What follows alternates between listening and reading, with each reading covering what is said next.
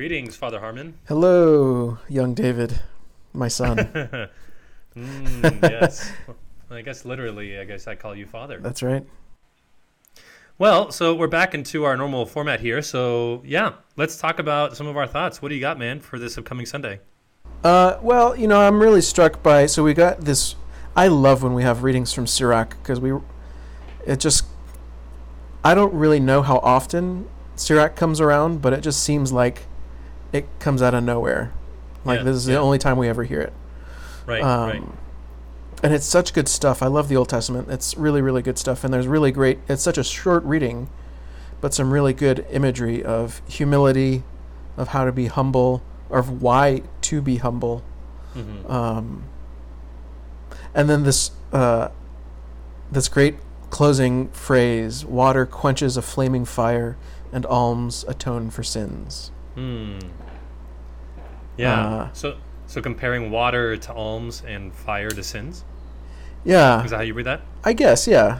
Just kind of these are things that we do.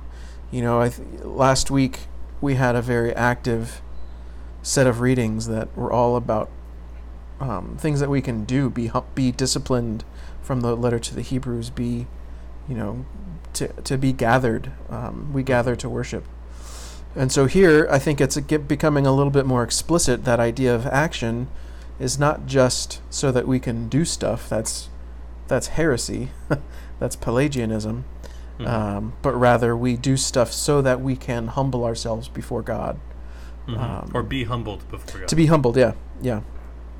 Yeah, I always find in theological speech, it's always safer to err on the side of speaking in the passive voice.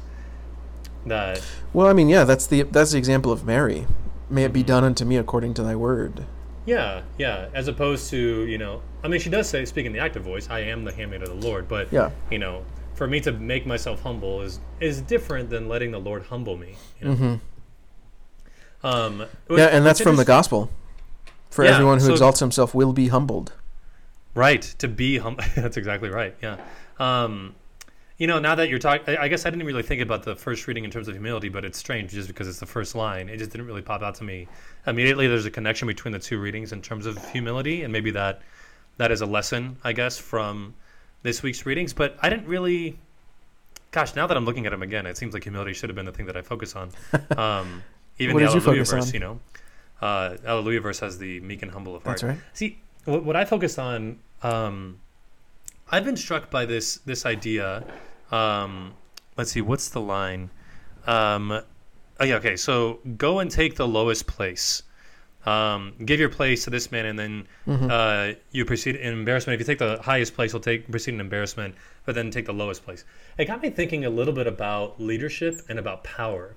I've often had this thought that it seems like those who are best suited to lead or to wield power are precisely those people who don't want to. Yeah.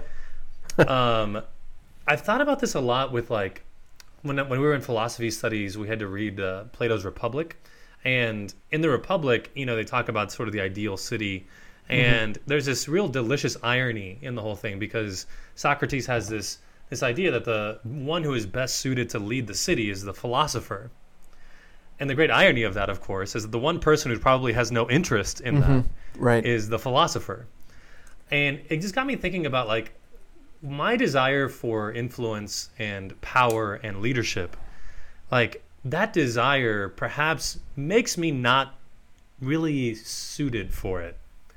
In the sense of the desire to not be wielding power probably would make me a better person to wield it, because I wouldn't want it for myself. You know what I mean? Yeah. And I'm wondering if there's a dynamic there too of if you humble yourself, or you let yourself be humbled in the sense of taking the lowest place, but not in the sense of having it in the back of your mind that you want to be exalted, but you'll take the lowest place because that's the way to get there. But you want to take the lowest place because you actually want to stay there. But then the reward of great generosity of God is to exalt you in that humility. Yeah. Well, but there's another problem with this whole scenario. The next step is just as difficult. The old saying, power corrupts. Absolute power corrupts absolutely. Mm-hmm.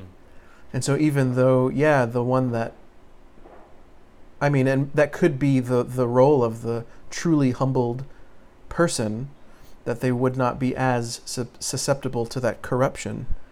But Right. I still feel like, I mean, just look at all of the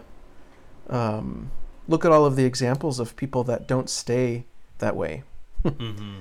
You know, they start Mm-hmm. out that way, but you know, the world gets to them. Yeah, yeah. So I guess like at the outset, those who are best suited to lead and to wield power are those who really don't want it, but take it on as a duty or take it on as a response to a call. But then your point is well taken too, is that how do you cultivate humility? You know, the first line of the first reading, you know, conduct your affairs with humility and you'll be loved more than a giver of gifts. You Yeah. know, so continue to act out of humility. So how do you receive, you know, maybe influence or power or be called to serve? Uh-huh. And you're coming from a place of humility, but you need to continue to cultivate that throughout, you know? Yeah, so I wonder, this may be getting a little bit off topic, but how do you, I think I have the answer of how you do that. How's that? You are willing to give it up.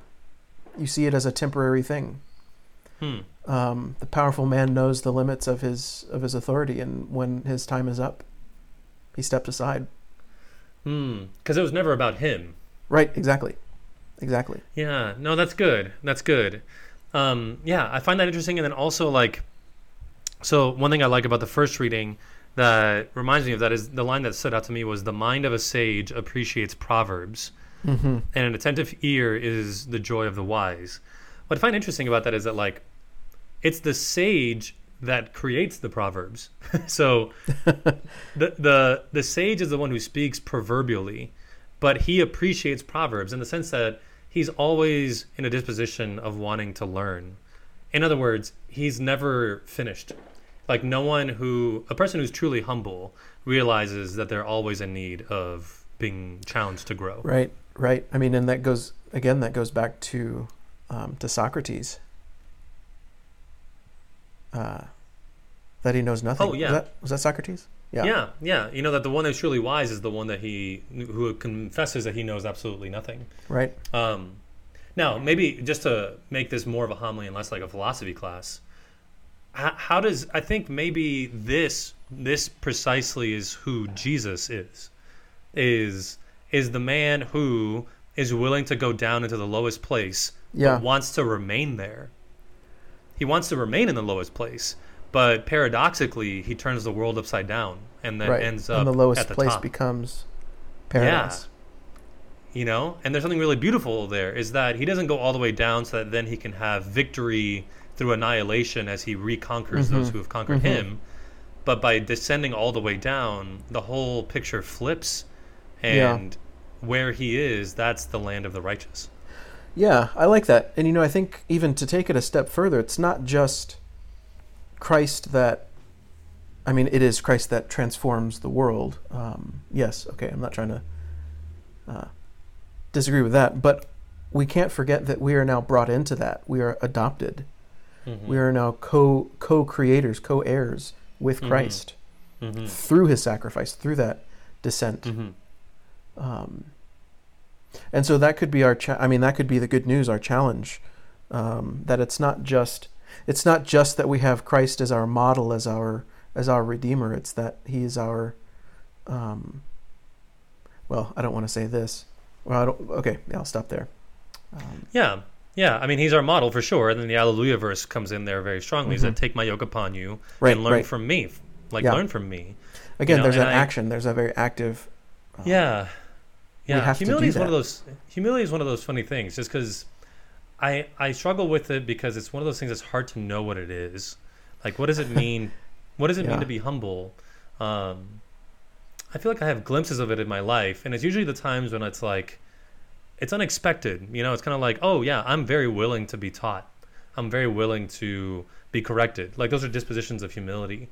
Yeah. But they happen kind of rarely. I don't know. I kind of find myself always waging war against taking the lowest place. Yeah, I've been humbled in this new assignment for sure. And the way that comes to mind, comes to the top is a lot of the style, like the musical style, and some of the worship style, it's not really my preference. But I am constantly reminded that it doesn't matter what my preference is. Like this moves the people, right? These are the songs that invigorate the community. Yeah. And that's what's important, not what I think. Yeah. But see, what's interesting then is that you were then humbled, right? Passively, like you were humbled by this and by God, but then that made you into a better servant. For that community, which is supposed to be a servant to that community, right? Like, no, that's good. I like that. What else? There's a few words that stood out to me in the readings that I don't really have a lot of content, but there's just things that I flagged. One, at the beginning of the gospel, the Pharisees, I like this line, the Pharisees, or the people were, he went to dine at the house of the Pharisees, but the people were observing him carefully. I just was really struck by that line. We're observing him carefully. Yeah. It kind of gets to that idea of letting Jesus be your teacher. Yeah. Maybe and for the last 2 days, we've, Jesus, in the Gospel of Matthew at least, has been super critical of the Pharisees. Yeah. Like just calling them out left and right. And so I could imagine, the people are observing why you've been yelling at these people and calling them terrible people. And now you're going to go eat with them. Yeah. But also, I guess, I was thinking about it also in terms of this. Isn't that the definition of prayer, maybe? Of adoration, of observing Jesus carefully? Yeah. And there's something there about that. This whole gospel passage begins with the disposition of a prayerful posture of, I'm reminded of that scene in the Passion when Jesus talks to Mary from the way of the cross and says, "Behold, Mother, I make all things new." And he was almost saying to her, watch what I'm about to do. Just sit there and watch. Or I'm reminded of the Garden of Gethsemane. Stay and watch and watch and wait with me. So the disposition of the disciple is to observe him carefully, because he will be the one who will show you how to take the lowest place truthfully. Yeah. So it's interesting. This passage is actually split up, chapter 14, verses 1, and then skips over to 7. I could totally see the rest of this being an explanation of what he means by that. Of the observing? Of observing him carefully. So this is what that'll look like. You have to be last. You have to be humbled. You have to, do all of these things in order to observe him carefully. So it's almost as if the passage was designed where verse 1, we jumped 6 verses, and then verse 1 is almost like this is the point. Yeah. Observe Jesus. Yeah. Don't be like the Pharisees. Actually observe him. Don't just watch him to try and trap him. Observe him carefully so you can learn from him. Like the Hallelujah verse again, learn from me. Right.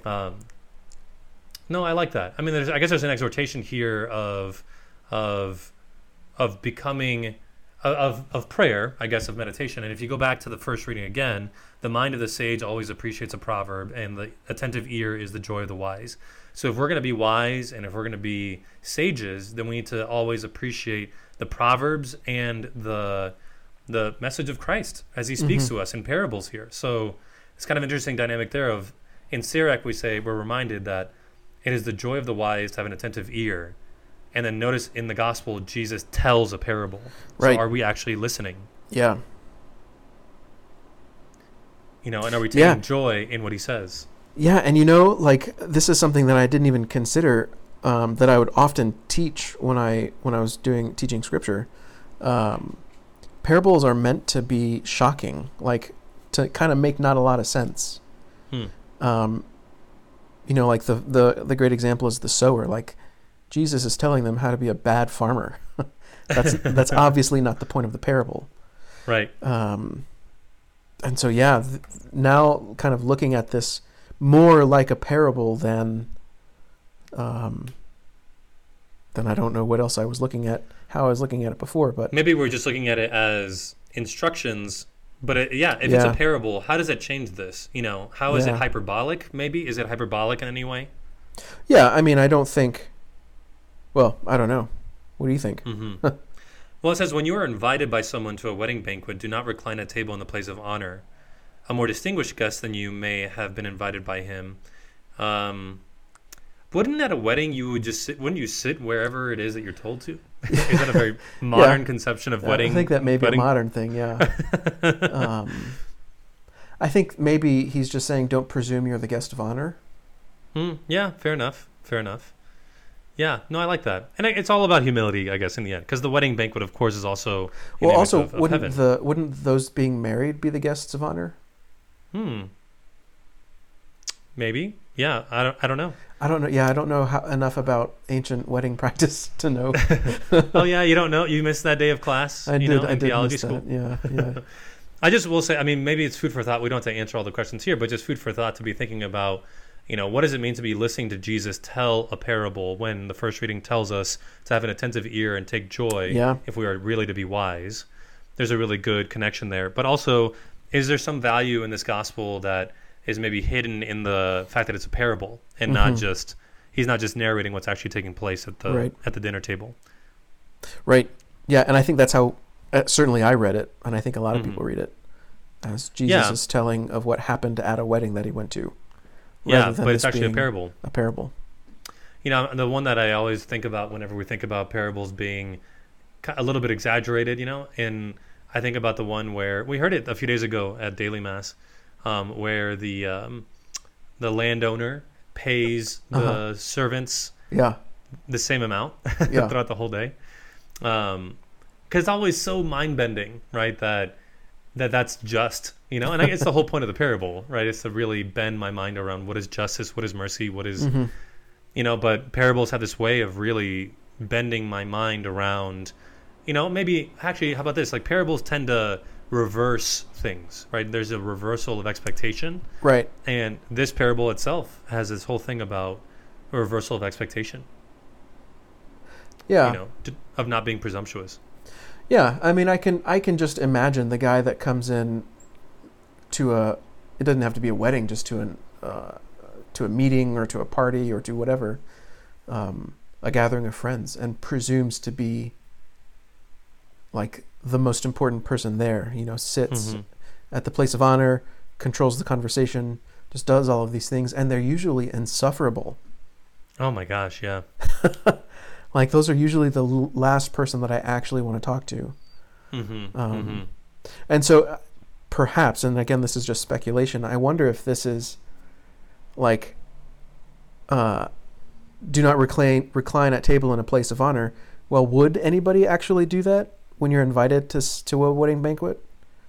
And think of the person that would actually do that. Probably. I could think of a few people who would. Right. I mean, well, that's what I'm saying. Like, think of the person that would actually do that. Oh, I see. Yeah. Dude, we've talked about a lot of different angles for this gospel.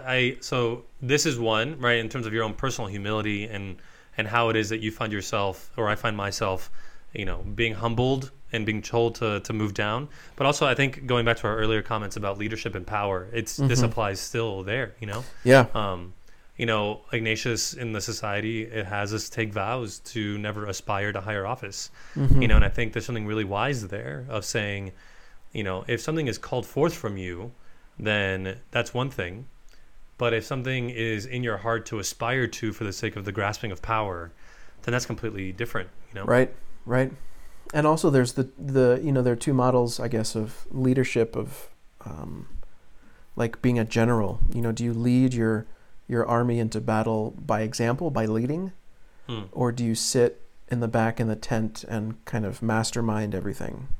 Yeah, no, that's good. I've been watching The Lord of the Rings again and the Hobbit movies, and it's one of the things that I've been struck by in all 6 of those movies, but especially with the Lord of the Rings trilogy. I've just been really struck by how the leader of the Fellowship is always the first one to run in a battle. Yeah. And it's very moving. It's very moving to see. It's like, I will follow you, to death because you're willing to pick up arms with me. Yeah. Yeah, there's a lot there. And Jesus does that first, for us, and he goes all the way down. Yeah. Cool, man.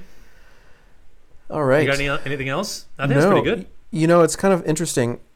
I've been neglecting this in my own homilies. I've noticed in the past couple of weeks, the second reading, I rarely comment on it. Yeah, me too. And this could be an interesting thing. I don't know if we'll if we'll end up doing this, but if there are people still listening this far into the podcast, maybe you can comment on Twitter whether or not you prefer to have each reading touched upon explicitly in your homilies. Yeah, that's a good question, because I never know. Like a theme, because what has been happening for me at least is I'll be moved by a line. Like last week, it was the narrow gate. Like, how do you approach the narrow gate? And my whole homily was based on that. Right. I think you and I are similar in that respect, that I prefer to take a line and really go with it. It might be our training as Jesuits that our spirituality is a lot like that, Yeah. Anyway, that's a good invitation. So if anybody maybe if we'll it do has a Twitter preference, poll. Yeah, that sounds good. Cool, man. All right. Well, till next week. Alrighty. All right, dude. Peace.